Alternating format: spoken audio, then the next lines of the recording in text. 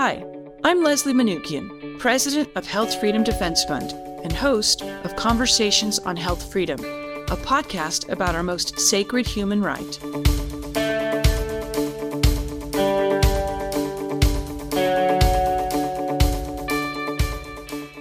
Today on Conversations of Health Freedom, my guest is Doug Cameron. Doug is a fellow Idahoan and one of the COVID shot wounded. Prior to his injury, he managed a farm and did the work he loved and had done all of his life. He was working toward owning and operating his own farm. Today, he's wheelchair bound, but still has a smile on his face and a can-do spirit I've rarely encountered in life. Doug is a family friend, and it is my honor and pleasure to have him on the show today. His story will bring tears to your eyes, but it will also inspire you as he has that rare human quality of staying optimistic despite what life has served him. Welcome to the show, Doug. Thank you. Good to see you, Leslie. It's nice to see you too. So I just want to say that, you've known my parents for, I don't know how many years, 30 years? Yeah, right up there. Right a in long there. time. Yep. And I'd actually never met you because, I was an adult and was living abroad and all this. But what happened was I was giving a talk at the Idaho State Capitol in January of 2021, I think it was. And you came to my talk, right? Right. And I couldn't believe it. I thought, I wonder if that's Dave's daughter, So did you come because you thought that I was his daughter, or did you just come because you heard that someone was speaking? Well, I heard both. I'd say both. I wanted to hear what you were speaking about, and I was pretty, it was pretty close to my heart what you guys were talking about. And everybody was, well, I shouldn't say everybody, there wasn't that many people speaking out, and needed to be more people. And so I thought more people go, and it was at the State House, and Carla and I had previously tried to talk to a lot of these representatives that we have in the state. And just like your meeting in the State House, I feel bad for the fact that you're trying to do right for the state and not your personal self. And there weren't that many representatives of the state there. And I have witnessed that in a lot of places that I go. It's everybody should be paying attention to this, and not everybody is. Yeah. And there's a lot of people that are injured. Yeah. Various shots. There were several shots in Idaho. There was 3, I guess. And I have personally witnessed the adverse reactions from 4 shots. The AstraZeneca shot also, one that wasn't used in the United States, but was tested in the United States. So there were a lot of things happen that were not being talked about. Yeah. So basically what happened, everybody, is I'm giving this presentation talking all about the lawsuit Jacobson versus Massachusetts and what it really means. It doesn't mean that the government can plunge a needle into your arm, and giving this kind of talk on health freedom. And Doug is sitting at the back of the room in a wheelchair. And afterwards, or near the end of it, somebody said, there's a man here who wants to speak with you. And I went down and talked to him, and it was Doug. And Doug was sitting in a wheelchair where he had not been for very long. So what I'd really like to do to start really, Doug, is to have you share your story. Tell us what happened, what shot you got, things like that. Did you want to get the shot? Yeah, and tell us what was your life leading up? Like, what were you doing? What was happening in your life? And then what happened to actually make you get the shot? Okay. I was a farm manager at TLK Farms, just outside of Mountain Home, Idaho. And it's a large farm, 10,000 acre farm, and they have a dairy, and they milk 10,000 cows twice a day. It's a large operation and a good operation. And I was very proud to work there, very proud to work there. And I haven't had that many jobs in my life as I stayed working.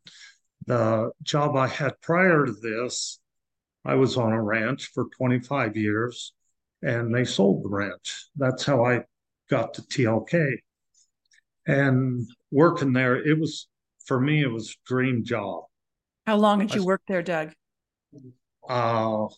15 years total is what I worked there. And it was a dream job for somebody like me with no college experience or anything. I moved right up the ladder and was doing great. I mean, I had what everybody like me in a younger age dream of, having that job. So I worked. I didn't handle money. We dealt with a lot of high dollar equipment and stuff and decisions and high dollar decisions. And it was a lot of fun. I enjoyed the job. So as things went on, my employer developed bone cancer. And with the bone cancer comes a lot of issues that I'm not familiar with. But one issue was they didn't want anybody to be sick around them. About that time, the pandemic rolls around, and there were a lot of people on the farm getting shots. And I was not one of them. I didn't really want the shot. And then one day, I believe it was like about the 1st of March, I would go to the office and pick up paychecks for the guys on the farm. And they said to me, Doug, we got a paper here. We want you to take around, and whoever wants the COVID vaccine would sign the paper. And I said, okay. I said, well, I didn't really want it. And they said, well, it'd be really good if your name was first on the list. And I go, well, okay. This was the Johnson & Johnson vaccine. And it just come out, apparently. And so I said, okay, I'll put my name on the list. And I went around and I took the paper and to all the guys, and I have about, at that time, probably 45 or 50 guys to go around and hand checks out to. As I believe the H2 guys hadn't arrived yet. So there were quite a few people. So I went, asked the guys. So you worked with about 45 people is what you're saying, just to be clear. Right. Okay. Right. Yeah. And in the farm and the trucking, and we had, it's a big operation, you know. I don't know how many total employees they have, but over 100, you know, well over 100 employees at the farm and the dairy. So I took the paper and I went to everybody that I hand checks to. And I says, now they're wanting you to get the COVID vaccine, or if you want it. And they'd say, well, what do you think? And I'd say, if you want it, that's your business. I don't care. You don't want it, I don't want to hear nothing about it. And they would tell me. They told me all kinds of things. So at the end of the day, I take the paper back to the office, and I usually give them my signed paper that they received their checks. You know, they'd have to sign their name. And I hand the paper to Sherry, the gal there at the office, and she says, "This is it." And I think there were only like 5 or 6 people. I go, "Well, that's it." And I'm going to tell you, if you want to go talk to them, you go talk to them. I said, I have listened to all of it. And I says, I'm not telling anybody what they should do. So this was the first sign up, and then they were going to wait like 2 weeks so they could get everybody arranged, you know, for the shop. So I turn in the names, and then comes the 2 weeks. It's about it was on the 5th of April that they decided they were going to have the shots. And I went in. This is 2021. Yep. 5th of April, 2021. I believe it was on a Monday. And the farm guys were supposed to show up somewhere around 8 o'clock. Now I am hired by the month.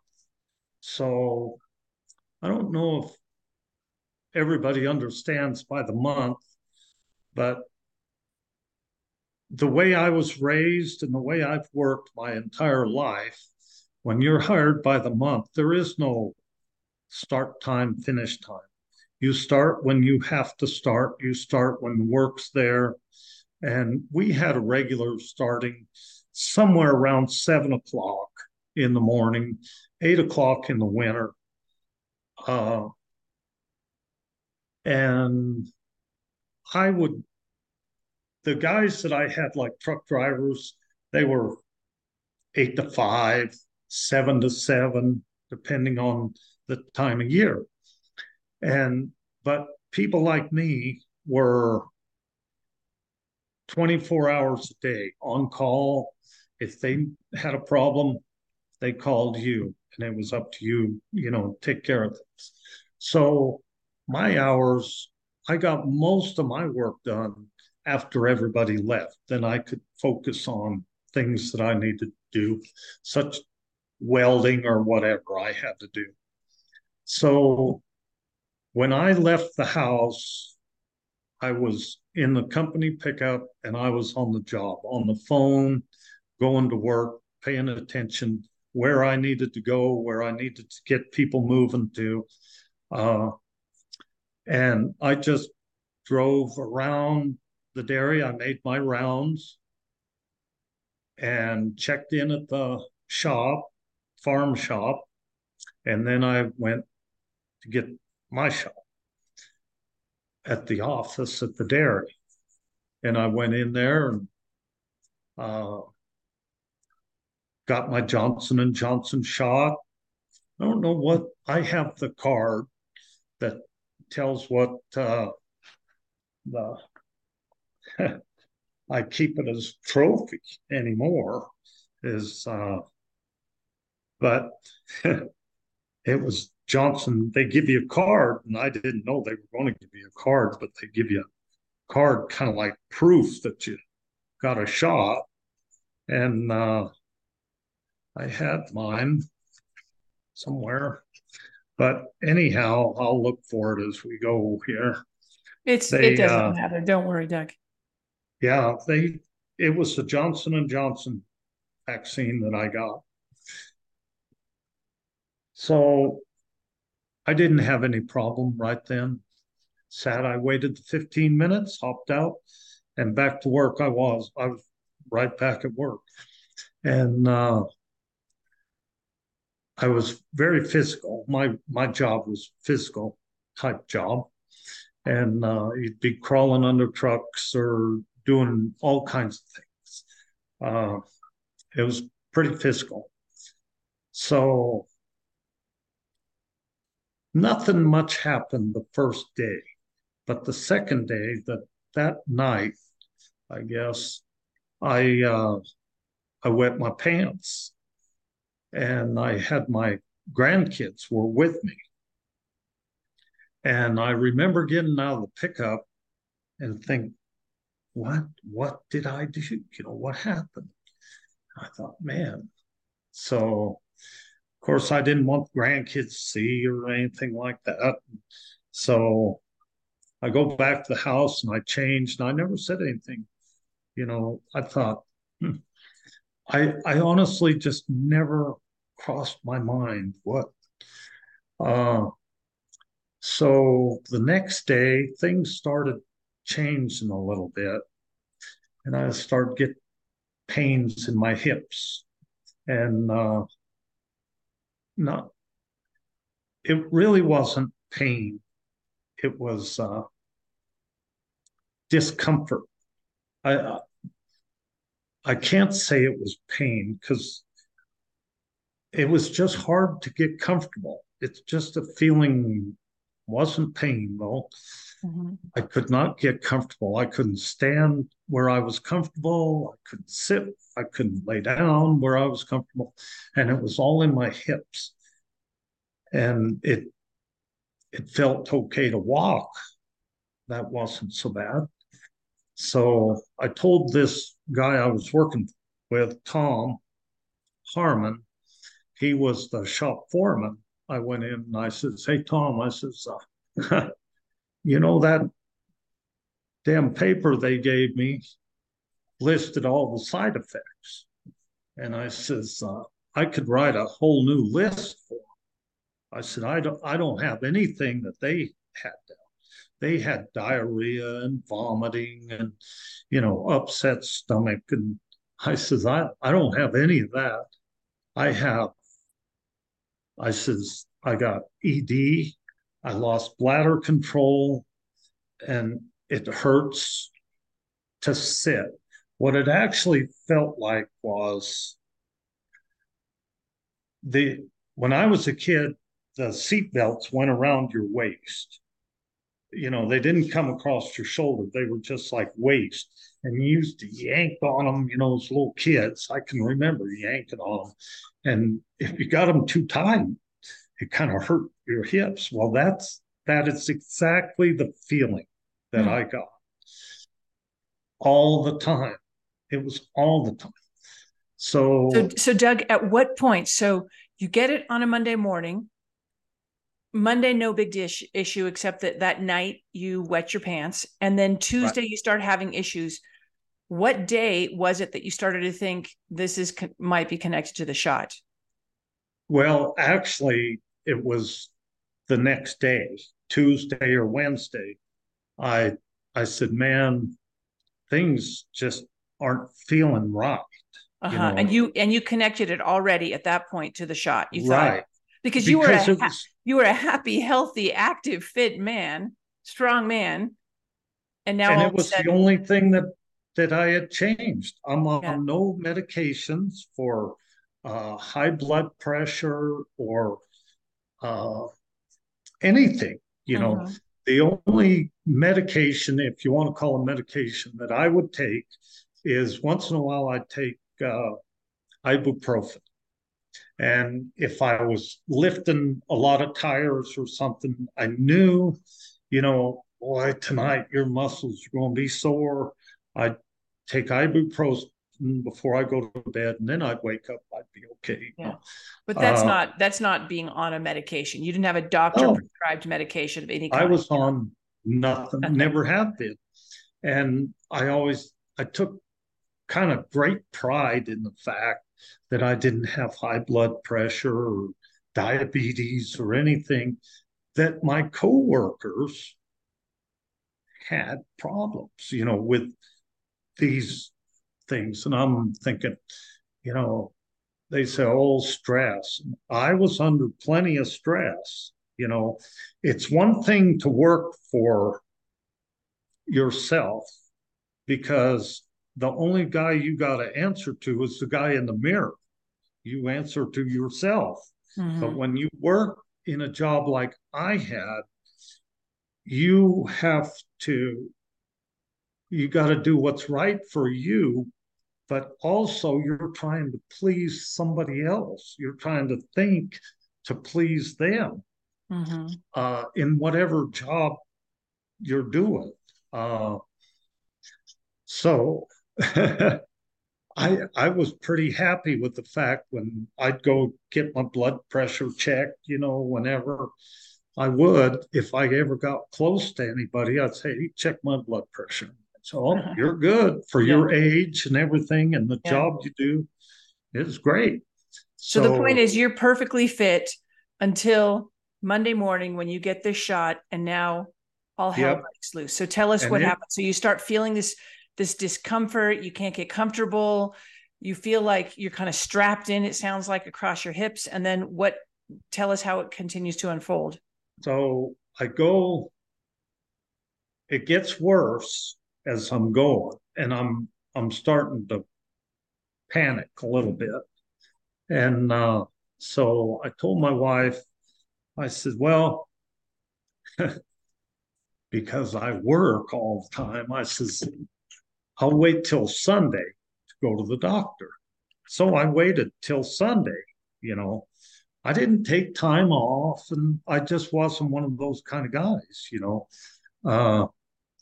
So I go into the emergency room on Sunday, and I tell the gal in there, I said, I got problems. And she says, well, what kind of problems? So I tell her I got ED, I wet my pants, and I have this cinching sensation in my hips. And of course they say, well, does it hurt? No, don't hurt. It just, I can't get comfortable. And I really believe that they can't understand that I'm not in pain. I'm not in physical pain. I just come there telling them, look, something ain't right. That's what I'm telling. So between Tuesday and Sunday, did it get worse, or did it stay fairly the same? It progressively was getting worse to where I was starting to worry. Okay. Like so you go in, you're telling the ER what's going on, and what do they say? And they say, well, we need to send you to Boise.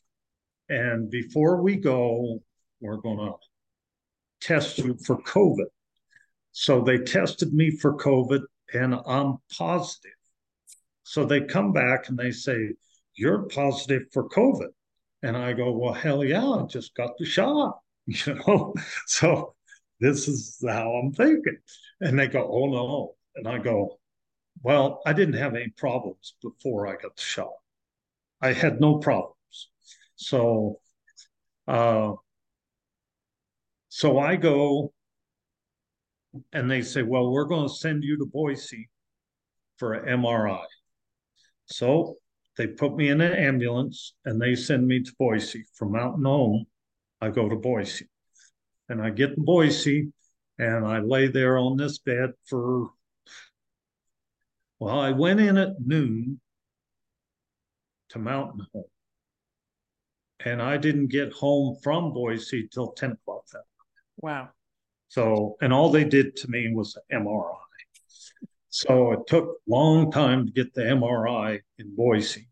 And when at that period, people were so paranoid of COVID, I guess, I wasn't afraid of anything still.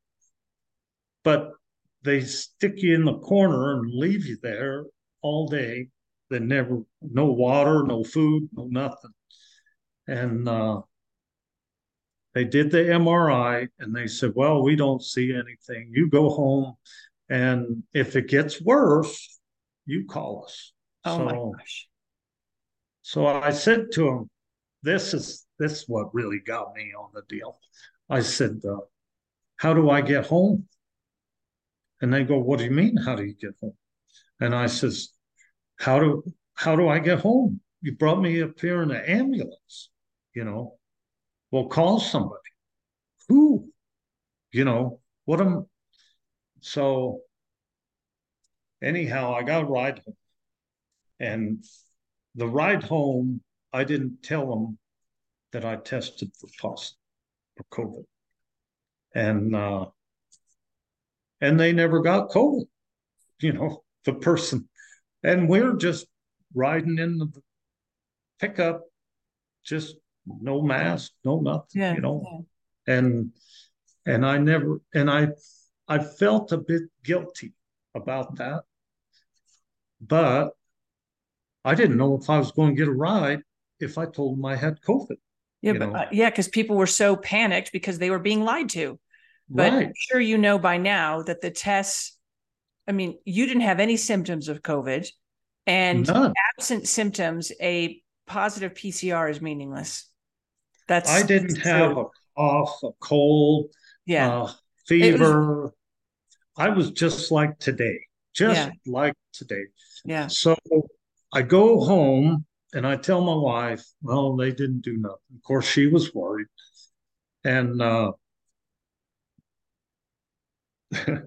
so I called the boss and told him, I called Tony Ketterling, who's kind of my go-to guy to call, and let him know. And I said, hey, they say I have COVID.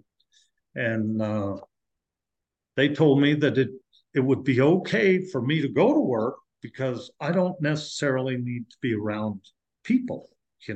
I could stay in my pickup and I could be a safe distance away to talk to people. And they told me, they said, no, you better not come in. I said, okay, all right.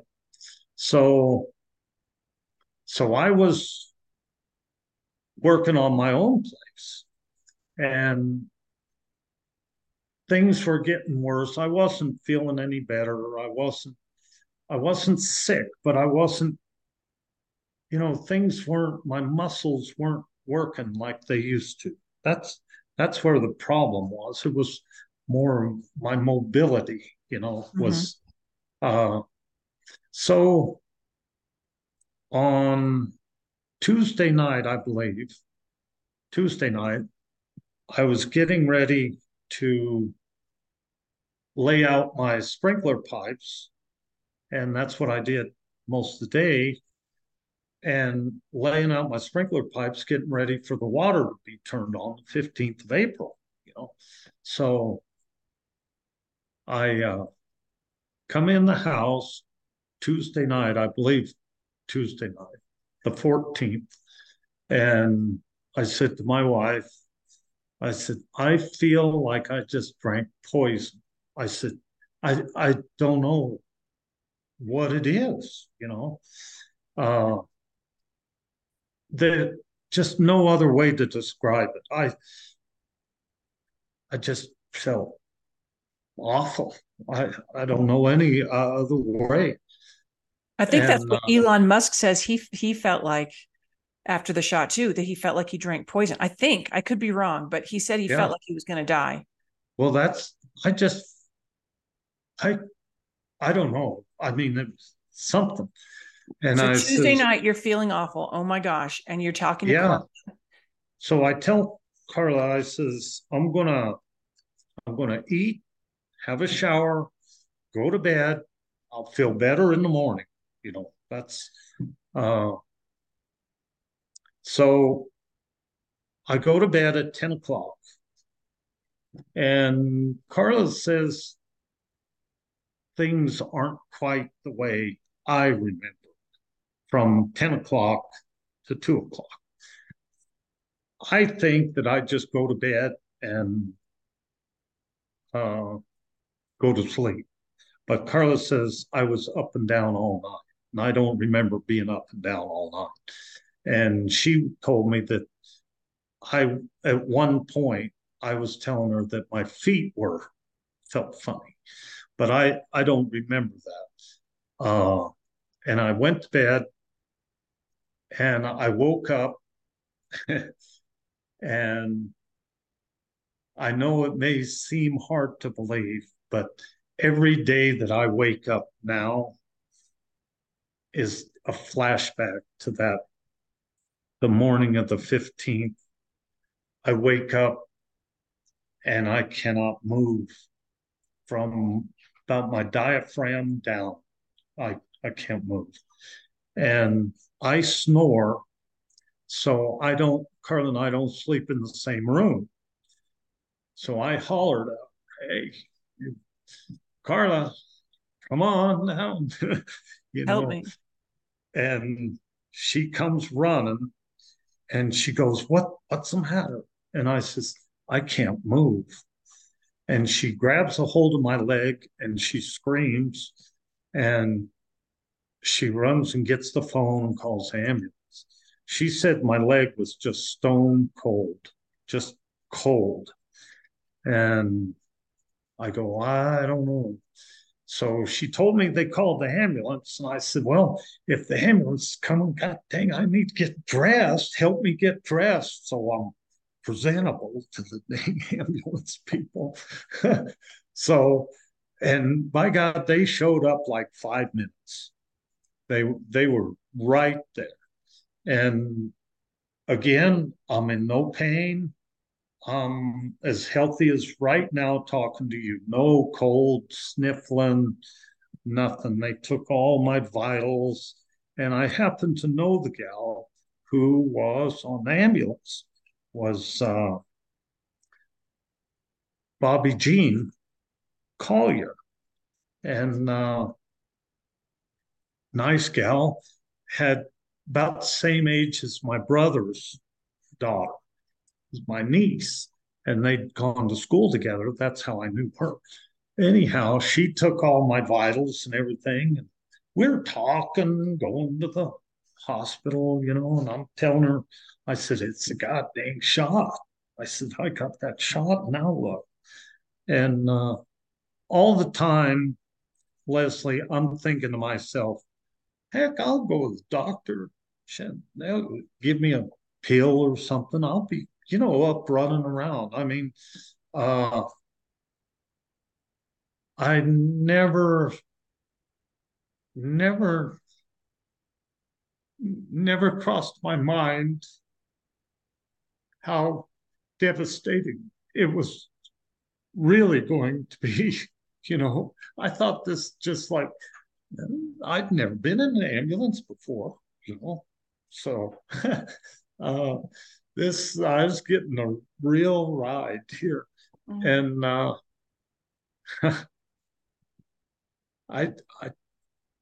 all the time I'm thinking, as we're going along there doing this stuff, I'm thinking, I'm going to be all right. Don't worry about anything. Don't panic. And as soon as I get to Mountain Home, they put me in another ambulance and they ship me to Boise.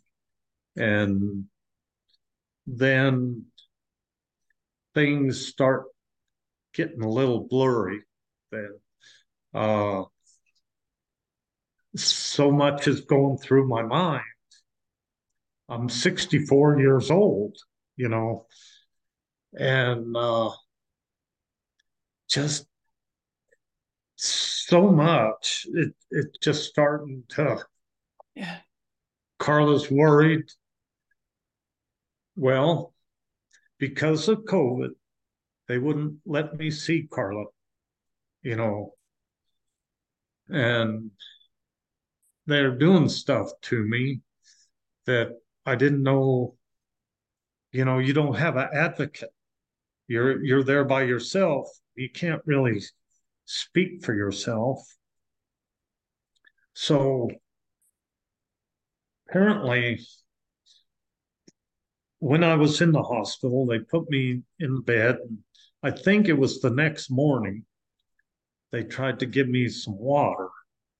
And I mean, things were getting worse by the day. So apparently. at this point, Doug, I just want everybody to understand, because you look so well and so healthy, but they can't see your wheelchair. At this point, you've been transferred to Boise again a second time, and you're paralyzed from about your diaphragm down. Is that right? Right. But it's getting right. worse. It's still getting worse. Okay. Yep. Yeah, I know it's hard to imagine. I mean, I'm I'm in a wheelchair, all right. And I yeah, I've been down the road. Yeah. But So Doug, they so tell us, you said it's getting worse. So tell us what's happening there that day in it Boise. it's getting worse, and these guys are running around. They don't have any idea what is really wrong. They don't know what's wrong. And this gal tries to give me a drink of water, and she took the straw out of the water. So when you're paralyzed, I didn't know this, but and it would be hard for somebody who's not paralyzed from diaphragm down. You cannot cough. You you have no way to cough. You got to learn. Well, what you think in your mind is you're going to cough. It don't happen because you're paralyzed, and you don't realize that when you cough, if if you cough, you hold your stomach and cough, and you'll feel the muscles, and that's how you cough. You cough from the bottom coming up is how you cough. Well, I don't have any of that.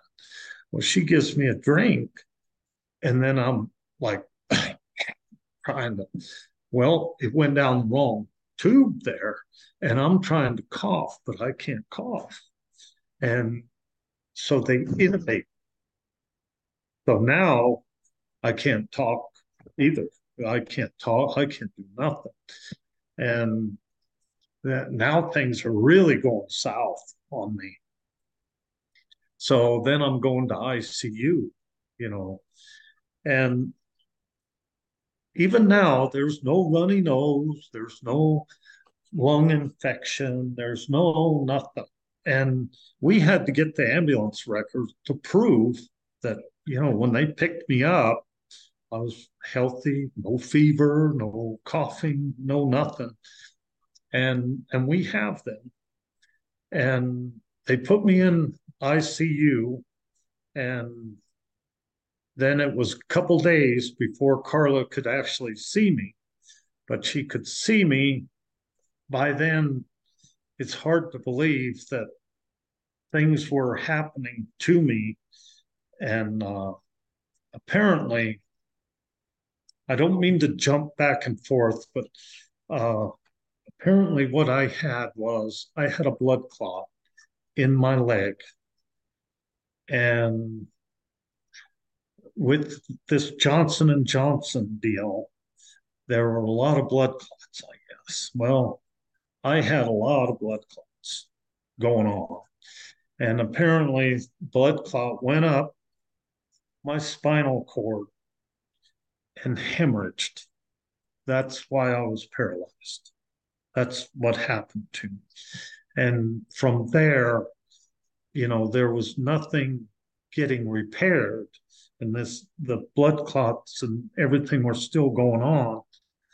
I truly thank God that I'm paralyzed and not dead. You know what I mean? Because everything everything I know about blood clots, they go to your brain, and then you're nothing, It's bad. So I personally thank God that I that it stopped there, but it didn't really stop there, because at one point I was paralyzed from the neck down, and I laid in the hospital bed and could not raise my arms at all. It was awful. I couldn't speak. I had a whiteboard to write on to tell my wife, I love her, what to do. We had things going on. I had my own cattle, and I was the one taking care of the cows. I wrote on the whiteboard and told Carla to gather the cows and sell them. That was a pretty devastating thing for me, uh, the things that were going on in my head were hard hard to imagine, you know. When you're walking around and you're talking to people and you're, laughing around, joking and stuff, sometimes you say things and then you notice that when you get in a position that this is real, really happening. And now it's time, you know, it's no fooling around. This is real. We got to do this. You work your whole life for some things, and then you're trying to balance what's precious to you and what's really precious to you, you know. Uh, and when you work hard and try to do right, uh, little things that may not seem like much to some people are true treasures to other people, you know. My boss had 10,000 cows. I had 40. Well, I was just proud of my 40 as he was of his 10,000. Not by one iota difference, you know. They meant that much to me. And the struggle that we had to get there was, it was tough, but we did it, you know. And so everything that you were proud of is going down the tube just I because have you to did. ask you, I just have to ask you, has your boss ever communicated with you or talked to you or nothing? Well, they fired me, you know. So They, so let's talk about that. So how long were you in the hospital? How long did it take to progress to the point where you were, is that called a quadriplegic when you can't use when you're from the neck down? right. So tell us Yep. what happened with that. And oh my gosh, I cannot believe your boss. It He takes got it no. got really bad in the ICU. I was in ICU for 2 weeks, and I went from being, uh, I was right around 200 pounds, 200 and some odd, and I was as strong as anybody. You know, I wasn't. I was a very healthy 64-year-old, very healthy, not kind of. And Leslie, I know your old man. Uh, he didn't look his age either. I know what, and I know you can understand. But I used to do 20 push-ups every night and 10 one-arm push-ups every single night. And the reason in my mind to stay physically fit is I worked with a lot of young kids.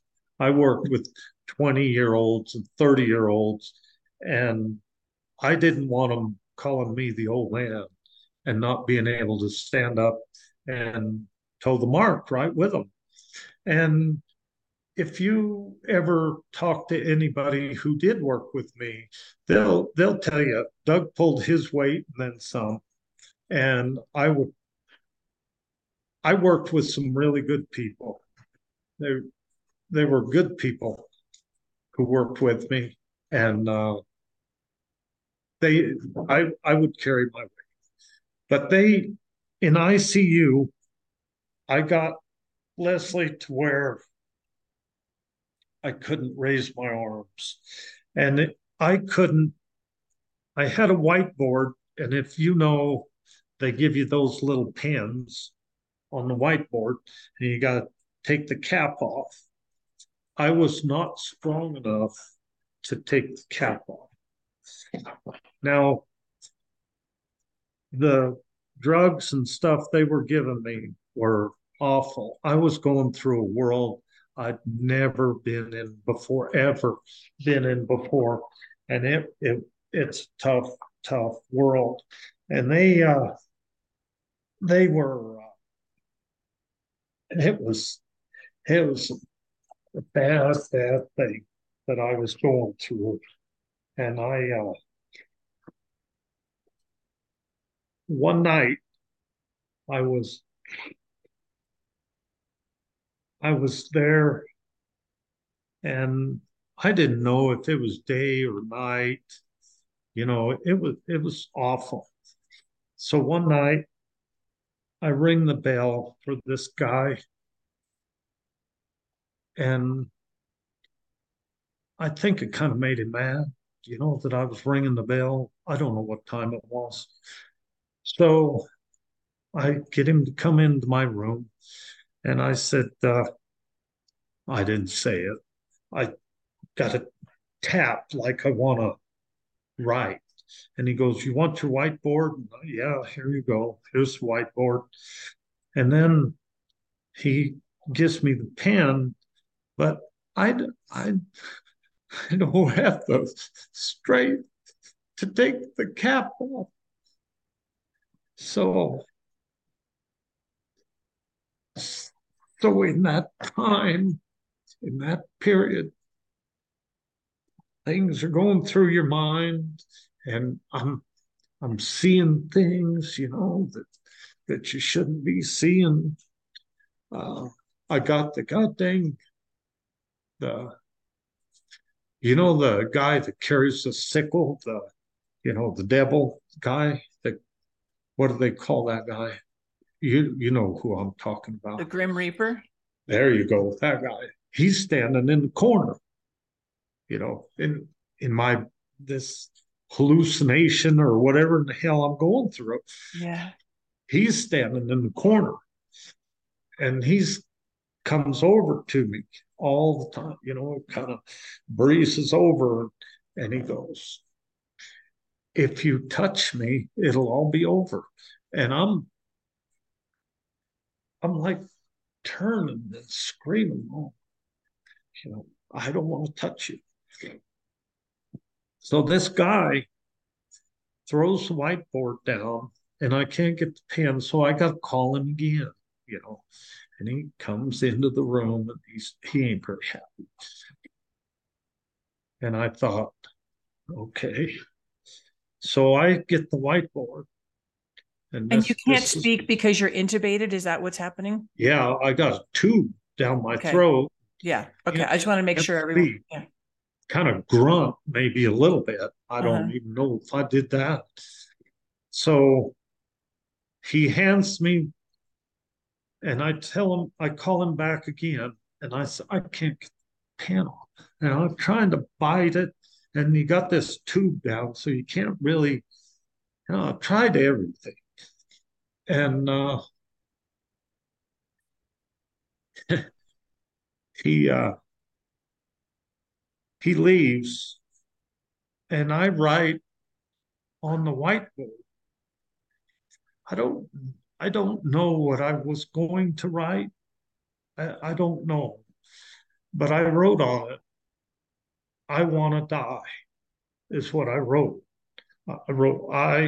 And I couldn't write, like today I can write, but if you could imagine, I I wrote it, "I want to die."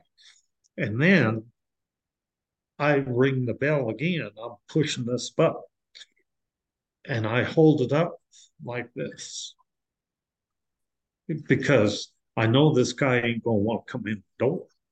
He's going to want to look through the glass and see that I'm alive, I guess. And I hold this up. Well, then he opens the door, and he goes, "You want to die?" And I go, "Yeah, I was just so tired of all this, tired of seeing what my wife's going through. Cows are gone. You know, I'm thinking this world would be a better place without me, you know. So, uh, and I'm thinking that my family would be better off without me. Instead of me costing them money, I would, got insurance. Maybe I'd be worth more dead than alive. This is what's going through my mind. So he says to me, he goes, "You want to die?" Yep. And I was good with it. I'm okay. I'm at peace with the world, God, and everything. I'm okay.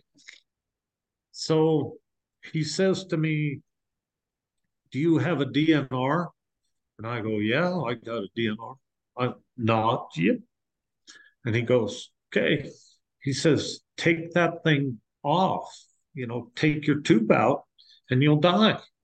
I go, "Okay. So again, luckily, thank God, thank God. And I do thank God often. They put the thing on down your throat and then you got like a head deal on, and they strap. Well, I couldn't Get it get it. off. I'm trying to pull, leaning this way, I'm leaning this way. And then finally I'm tired. I just and I'm not dead. So, and then what happens? I don't know. If you don't believe in God, I'm here to tell you, you better believe in something. Because this gal shows up. Her name was Sara. Where she come from, I don't know, but her name was Sara, and she's a real person. And my wife met her, so she's a real person. She came in, and I could see things were going on. People were, man, they started moving right after. Sure. She came in and she sat. I'm laying in bed, and I'm not flat. They got me propped up a little bit. And she comes, sits right next to me. And I don't know, them deals that hold the medicine, those carts that hold the medicine and the IVs. I got two of them, and they're full with all kinds of stuff. And she sits next to me in between those things. And she whispers in my ear. She said, "Doug, you don't want to die, do you?" I go, "No, I don't." She whispered it in my ear. And she goes, "I'm not going to let you die." So I get that whiteboard and and I'm erasing, trying to erase it off there. And I get it erased. So, but after that, after that day, things just started for me, start getting okay. I guess, hit bottom. And now there's only one way, and that's up. Doug, And how long had you been in the ICU at this point? I believe probably I was there 14 days, so I imagine 10 days I was there. And I had gotten rid of my cows. I had written a note to Carla to have this friend of mine gather them up and sell them. And I had a friend of mine was an auctioneer, and he sold them. And they went to Twin, I believe. That was the first sale. And I told Carla we were going to need the money anyhow. And little did I know, I didn't have a clue. I mean, honestly, Leslie, I had no idea how much money this was going to suck out of me, the insurance, everything. just never. And all I can do is, we had worked hard our whole life and we'd saved a little, and we thought we were doing really good, everything. And it sucked that up so fast. It's unbelievable. But we're still okay. We were okay. Carla was still working, getting paid, and my employer was still paying me. You know, I was on by the month. Yeah. So, So Doug, let me just, first of all, I have to say something. I cannot believe the lack of compassion in that guy who was attending you at the hospital in the ICU. And I know this is, I mean, I think that our medical system has been showed for how heartless it truly is in the last 3.5 years. And what you experienced just illustrates that so perfectly. It's actually terrifying. I mean, here you are, gone from being totally healthy to being paralyzed from the neck down. And that's all the compassion and kindness he can muster for you. I mean, it's appalling. It just breaks my heart. But we've been talking for a while, and I want to get to where you are today and how you got out of the hospital, how you went from neck, quadriplegic to paraplegic, and how things are for you today. And I also want to hear, like, has the CDC or FDA or J&J ever reached out to you? Have you had any contact? No. Have you ever, has your case been filed with CDC, with VAERS? Just tell us some of these things. Like, well, first of all, how did you go from being a quadriplegic back to where you are now? Well, my neck was swelled up. The back of my neck, where my spinal cord was swelled up. And Carla said, have them put ice on it. So they put ice. And that was another thing. That was kind of hard to get. Ice was like quite a commodity, I guess. I needed a lot of ice. And I didn't get it. I'd get it once in a while. They'd bring it. I'd say, put it here and there. And it's hard to, you don't want to be a pain in the butt. That's my thinking. I think, well, put some stuff behind my neck. And as soon as they start putting ice on my neck, things started swelling started going down and things. But I have had, I don't know, the list of things that have happened that I've had done to me was unbelievable. But from the time this Sara, who is compassionate and quite a gal, my whole world just turned around then for some reason. And like I say, she did meet Carla, and she told Carla, she says, part of our job is never to take anybody home with us, to leave work at work, and don't take, because I'm sure they see some pretty bad stuff, Oh. But she said, I took Doug home with me, and I'm glad she did. So, but here's kind of a list of things that I've had. I have had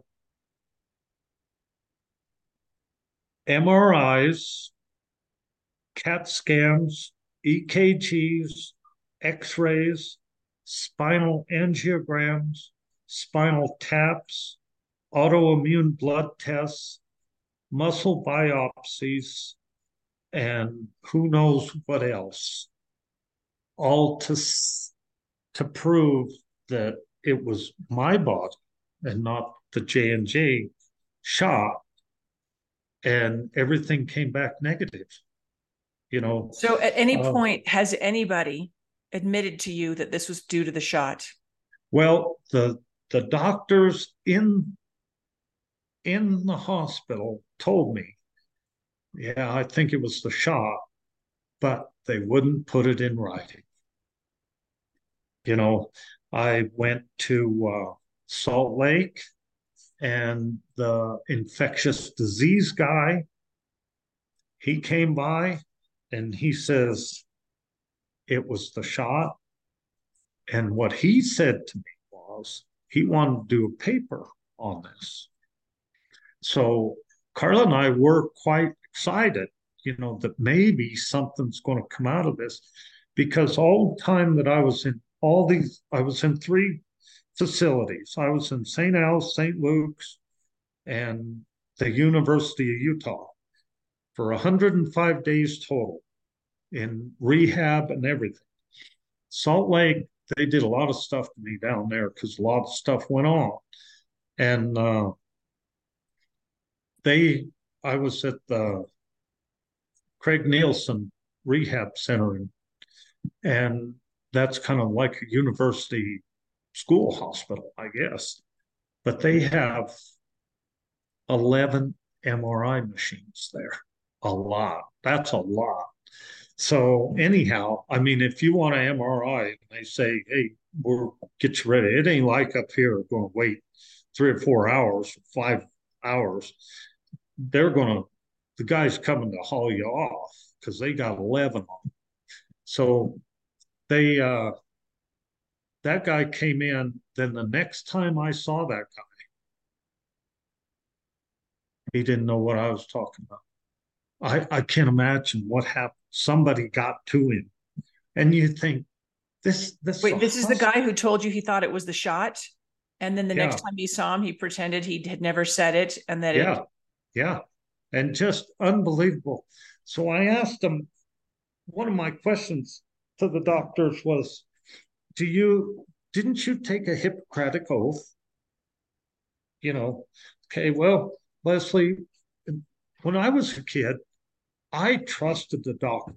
We trusted doctors, and you trust the police. You go to the cops with whatever, you go to the doctor, he's going to take care of it. It's not that way now. It's these doctors now, it's my belief that they are working for a company just like I was working for a company. And Leslie, I got a deal here. I don't know if you can see that or not, but it's the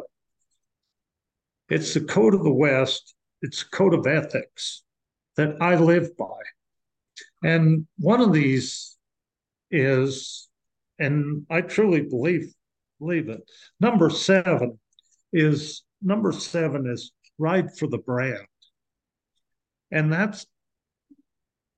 I've been doing that my whole life, riding for the brand. When I worked for ranches and stuff, my whole life, I rode for the brand. And even when I was working at TLK, I ride for the brand. And I believe these doctors are riding for the brand. And when you ride, go ahead. I believe they're riding for the brand. And if they work for St. Luke's, whatever St. Luke says, they put the blinders on and they go straight forward. And I can tell you right now, when I was riding for the brand, those cattle that I was in charge of, they were mine, and nothing got in the way of me getting to my cattle. If somebody else had them, I was going to go get them. Yeah. I rode for the brand. Yeah. Doug, the problem is that when you and I were young, doctors worked for themselves. And today, medical students are told that there is no life in private practice. And what that means is more than 90% of new, of med students who graduate and become physicians join a hospital system. They are working for the man, not for themselves. They are working for the machine. And it was very clear. I mean, listen, my father-in-law, we were told he had COVID when he was having kidney problems. And they put him in St. Luke's in Twin Falls. And they told us for the first 2 days that there were no beds, but they couldn't keep him in the St. Luke's in the Sun Valley Ketchum area. So they finally moved him down there. Well, we went to go and visit him, and they told us there were no beds. They couldn't move him there. They couldn't find any beds in Twin, in Boise, or Meridian. There were no beds in any of their hospitals. Well, we get down there, and you know what? More than half of the beds were empty. Mm-hmm. They had fired a lot of staff, and they had a staff shortage. They did not have a bed shortage, but they let everybody believe, the governor, the state health department, everybody, they let everybody believe that there was a bed shortage in this state when that was not, in fact, the truth. And I can tell you that because I saw it with my own eyes. I couldn't These are not honest people. These people are not doing what's best. They refused the medical treatment that we wanted for my father-in-law, refused to give him IV nutrients, refused to give him all sorts of things. And then they tried to shut us off when we demanded that he be given these things, because they were on orders from the CDC that if you follow CDC's protocols, you have no liability. But if you deviate from those protocols, then you can be sued. So they literally treated us like pariah once we started asserting any kind of demands about how we wanted him treated. And ultimately, he died. And I think he died because of, I don't want to go too deeply into it. Let's just say that I don't have any faith in the hospital systems. Well, that's... and I don't think there's anything unique about Idaho. Let's be really clear. This happened all over the country. And in other states, it happened way worse than it happened in Idaho. I could look, and I did look into these doctors' eyes. I looked at them, and the one doctor, he stood right there, and you could see the pain in his eyes. Riding for the brand. He was riding for the brand instead of saying, you know what, this is the wrong brand to be riding for, and there's that too. You can ride for the brand and you can be riding for the wrong brand. 100%. And, I was when I was on Wall Street. Right. It's and some of those doctors could be really good people, but they're going to have to answer to somebody bigger than me someday. Yeah. And I wouldn't want to be the one they got to answer to, Yeah. So Doug, listen, we've been going for quite a while. I want to ask you a couple more questions, if I may, before we close. First of all, At what point did your boss fire you? After literally pressuring you to get a shot you didn't want, they then fire you. What happened? And I come out of rehab in Salt Lake, and the first place I went to was work. And I saw the boss's son, Carla and I. Carla was driving me around. And I said, hey, Tony, I'm back. And I said, I'll want to check in. And I said, surely you guys aren't going to kick me to the dogs, kick me to the curb, feed me to the dogs. And he goes, oh, no, we wouldn't do that. Okay. So I'm thinking, okay. So I said, well, where's your dad? Oh, he's around. Well, it took a while to find him. And Terry wanted to know, he said, well, can you walk? I said, well, no, not yet, but, I'm getting there. And from the day I went in to the day I got out, I had nothing in my mind other than going back to work. I was going back to work. And I'm going to tell you, Leslie, and I tell anybody, losing my legs was devastating. Losing my job was worse to me. It was harder on me than being paralyzed. I mean,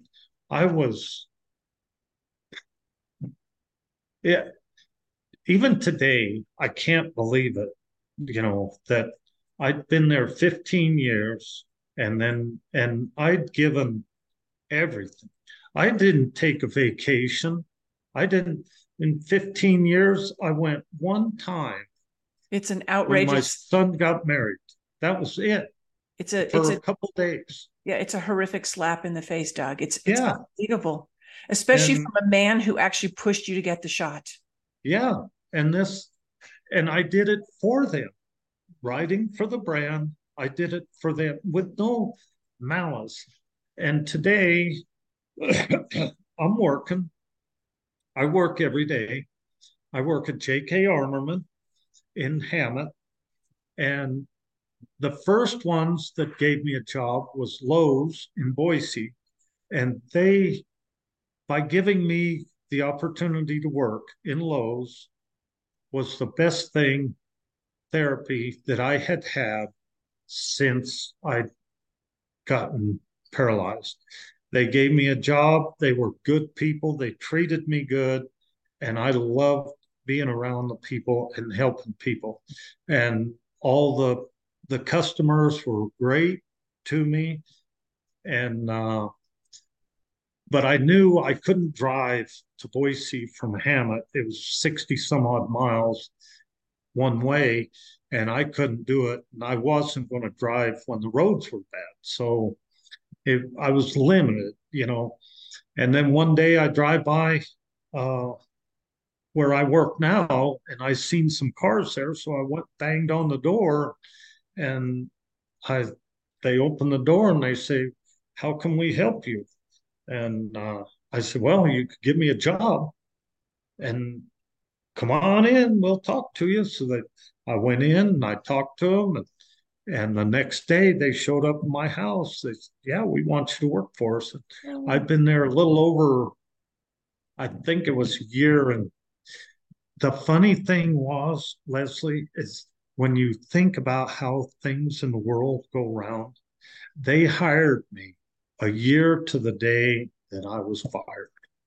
You know, is that weird or what? Yes, it is weird. Anyhow, it a year. So it was in August. It was a year in August that I'd worked for them, and they've been good people to me.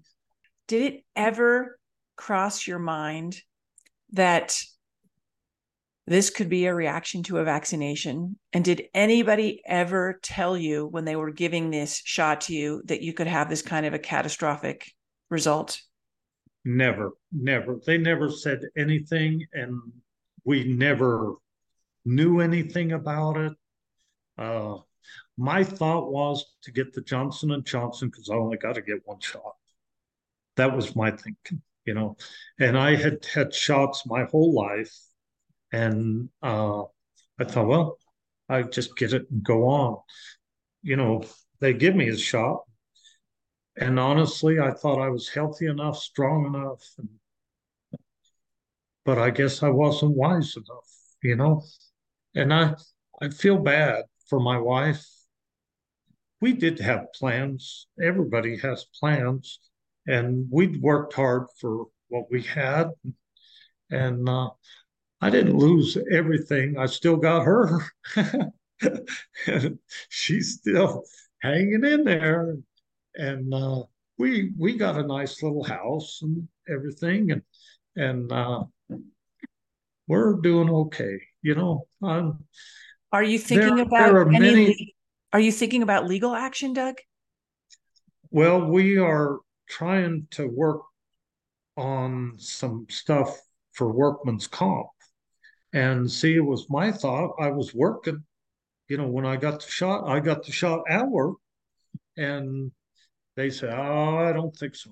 So we're having to, it's been a couple of years that we've been working, and they're dragging their feet. But workman's comp, I was under the assumption that they were a no-fault insurance, and apparently it's they're not into paying. But you know what my medical bills are. It's just like the National Childhood Vaccine, the National Vaccine Compensation Program, Injury Compensation Program, and the Countermeasures Injury Compensation Program. They're set up. They're supposed to be no fault, but they are not easy.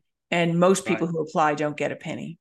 This is it's a way to protect. It's a way to protect the vaccine industry. Basically, it's outrageous. It's appalling. Right. It makes me quite upset.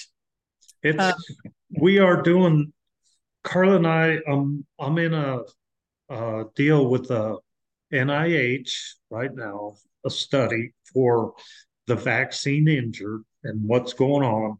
And they went the first, I think I've been in it damn near a year, and the first 6 months, all they were concerned was, am I going to commit suicide? And I thought, those, you missed that boat, you know. And so, and I get a little irritated with them asking about that all the time because I'm living. I want to live and I'm living and I'm trying to, I'm working. I don't want to be on the dole. You know, I'm not looking for handouts. I don't want to be on the dole. I'm working.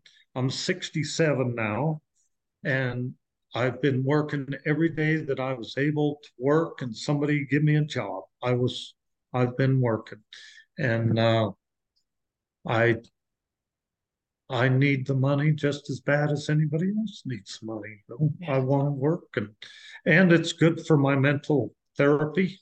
You know, everybody needs it, whether they think they do or not. Everybody needs mental therapy, and so if I'm not physically doing something and I'm visiting with somebody, that's mental therapy, and maybe if nothing else, I'm therapy for them. You know. So, I think that our society has devolved to a place where it no longer appreciates and applauds hard work. When my son was young, he's 29 now, I would make him go out and shovel snow or do something that was, you know, required him to exert himself. And afterwards I would say to him, I mean, this is when he's 8 years old or 10 years old, how do you feel now, honey? And he would say, I feel good. And I'm like, why? He's like, because I accomplished something. And right. This is the thing, all of these welfare programs, of course, if you're in a very difficult situation, then it's very nice to have some kind of a safety net. But people who begin to rely on them, they actually are destroying their own sense of self-worth. And it's really destructive. And right. We undervalue the importance of doing something positive, constructive, whether it's physical or mental, it doesn't matter, but doing something, a job well done is something that we've achieved and something to be proud of. And it gives you a positive sense of self-worth. And so, I mean, listen, Doug, you are just like a shining light on the hill. I mean, what a beacon of light you are to me and to so many others. You know, what you did, that you drove 60 miles to Lowe's after being paralyzed, all the things that you've endured, and you still have a smile on your face. It's really incredible. Oh, yeah. I want to go ahead. I am thankful to be alive. And when things like this happens, what happens, it doesn't just happen to me. It happened to my wife, my kids, grandkids, friends. It devastates your whole circle. It devastates them. Some people can handle it and some people can't. And yeah, but I do. I want to work. I want to go out. There's a lot of me that can help a lot of people, you know, and I want to work and do it. You can just help by what you're doing, by talking to me now and sharing your story. Doug, I want to close with asking you, is there anybody that you would like to say something to? If you could say something to your boss, what would you say to him? If there's anybody in the federal government or anybody who was involved with the COVID response or the shots, is there anything you'd say to any of them? You know, what would you like to say? Well, to my boss, I'd really like to understand, as innovative as we were and TLK is, why they wouldn't have even given me a chance, a good, fair chance. That always will bug me. Two, the governor of Idaho, you know, I'm one of the injured warriors. I would really like to understand why, because physically I can do. There's a lot more that I'm learning every day. I mean, one of the greatest obstacles that I have right now is to get off the floor into my chair, but I'm working on it. And I go to the gym and I do pull-ups, and it won't be long before I strap my wheelchair and be doing pull-ups like some of them, 30-year-old guys can do them. That's But amazing. Yeah. I'm doing them. I'm not sitting at home. I want to encourage people, and I want to help people, and be one that uh, people help me all my life in one way or another. A lot of people help me, and I'm thankful for that. Doug? I want to help people. Another person I'd like to say something to was Brad Little.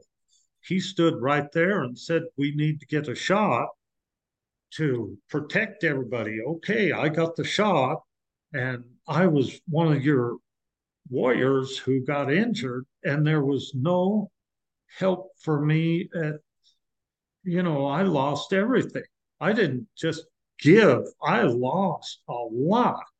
And today I'm still paying taxes. And one thing that really gets me about Brad Little, I hate to pick on him too bad, but Our governor, I just want to be clear that everybody knows yes, Brad Little is the governor of Idaho. right. The governor of Idaho, I asked him for help. Is there something they could help me with? And nope, don't hear a word back from him, nothing.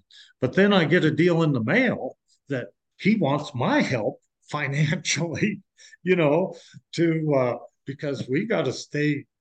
I want to be governor still, so send me your money. And I think, are you kidding me? I wonder if he knows that I'm on his mailing list. He's on my list, but it ain't my mailing list. So, but anyhow, there's a lot of things that the state or the government could have helped me with. I'm in a motorized wheelchair that I was given to from Lyndon Laurie Osborne, who I rode with, gathering cows in Fairfield in the 80s. And they heard about what happened to me, and they came to the house and they said, "Doug, you're going to need some help." And they brought this electric wheelchair. I couldn't afford it. I couldn't afford it. And they gave it to me, you know. And I try to help people when I can. Carla and I try to help. And the president is the other one, old Biden, but I'm afraid he wouldn't, he don't know what's going on, I think. So unfortunately, but the governor gave away all the COVID money, and I don't see a lot of it being used properly. And there were a lot of COVID injured that he might have been able to help with a little bit, just help them. And I'm not looking for a handout, and I don't believe you should give people handouts, but you should give them a hand. Give them a hand, not a handout, and keep their dignity. Just give them a hand. And I don't need anything right now. We're doing okay. Carl and I are doing all right. And the day may come, but it hasn't come yet. And I do have some friends, they take care of me pretty good too. So if I need potatoes or anything, I know where to go. I had a guy stop me on the road. Leslie, what a great story. This guy lived around the corner from me, and his name is Kent Johns. And we were walking. I don't walk, Carla walks, and we go where we used to walk all the time. And he stopped and he says, "I've been wanting to visit with you." And he said, how's your freezer? And I said, "Oh, it's good. I butcher, cow, steer." And he said, "Well, I just butchered 4 and I could fill up your freezer for you." And I go, "Oh, I'm good, but if I need meat, I know where to go, Mm-hmm. and people are just that way with me. I don't, uh, I'm okay. I try to look forward. Things are coming up, and I know things are coming up, and we budget for them and everything. So we're okay. We're doing all right. So we're doing good. And I would, if you know anybody, Leslie, that I could help or anything, I would be glad to. Anybody I could talk to who might have an issue like I might have, I'd be glad to talk to them and try to help them. There's a lot of good people in this world, and I like to watch the sunrise every day. So, yeah. And it's great to see you though, too. So it's great to see you too, Doug. And all I want to say is thank you so much for being an inspiration to me, and I'm sure to all of our listeners and viewers. How you are facing this is really an example to all of us, and just breaks my heart what happened to you, but it fills my heart to see how you are handling it and what an example you are for the rest of us. So thank you so very much for joining me today on Conversations on Health Freedom. I'm really, really grateful. Thank you. You take care. You too, Doug. I will. Thanks so much for listening to Conversations on Health Freedom. Please follow us at healthfreedomdefense.org, where you can become a member, subscribe to our newsletter, donate to our cause, and follow us on social media.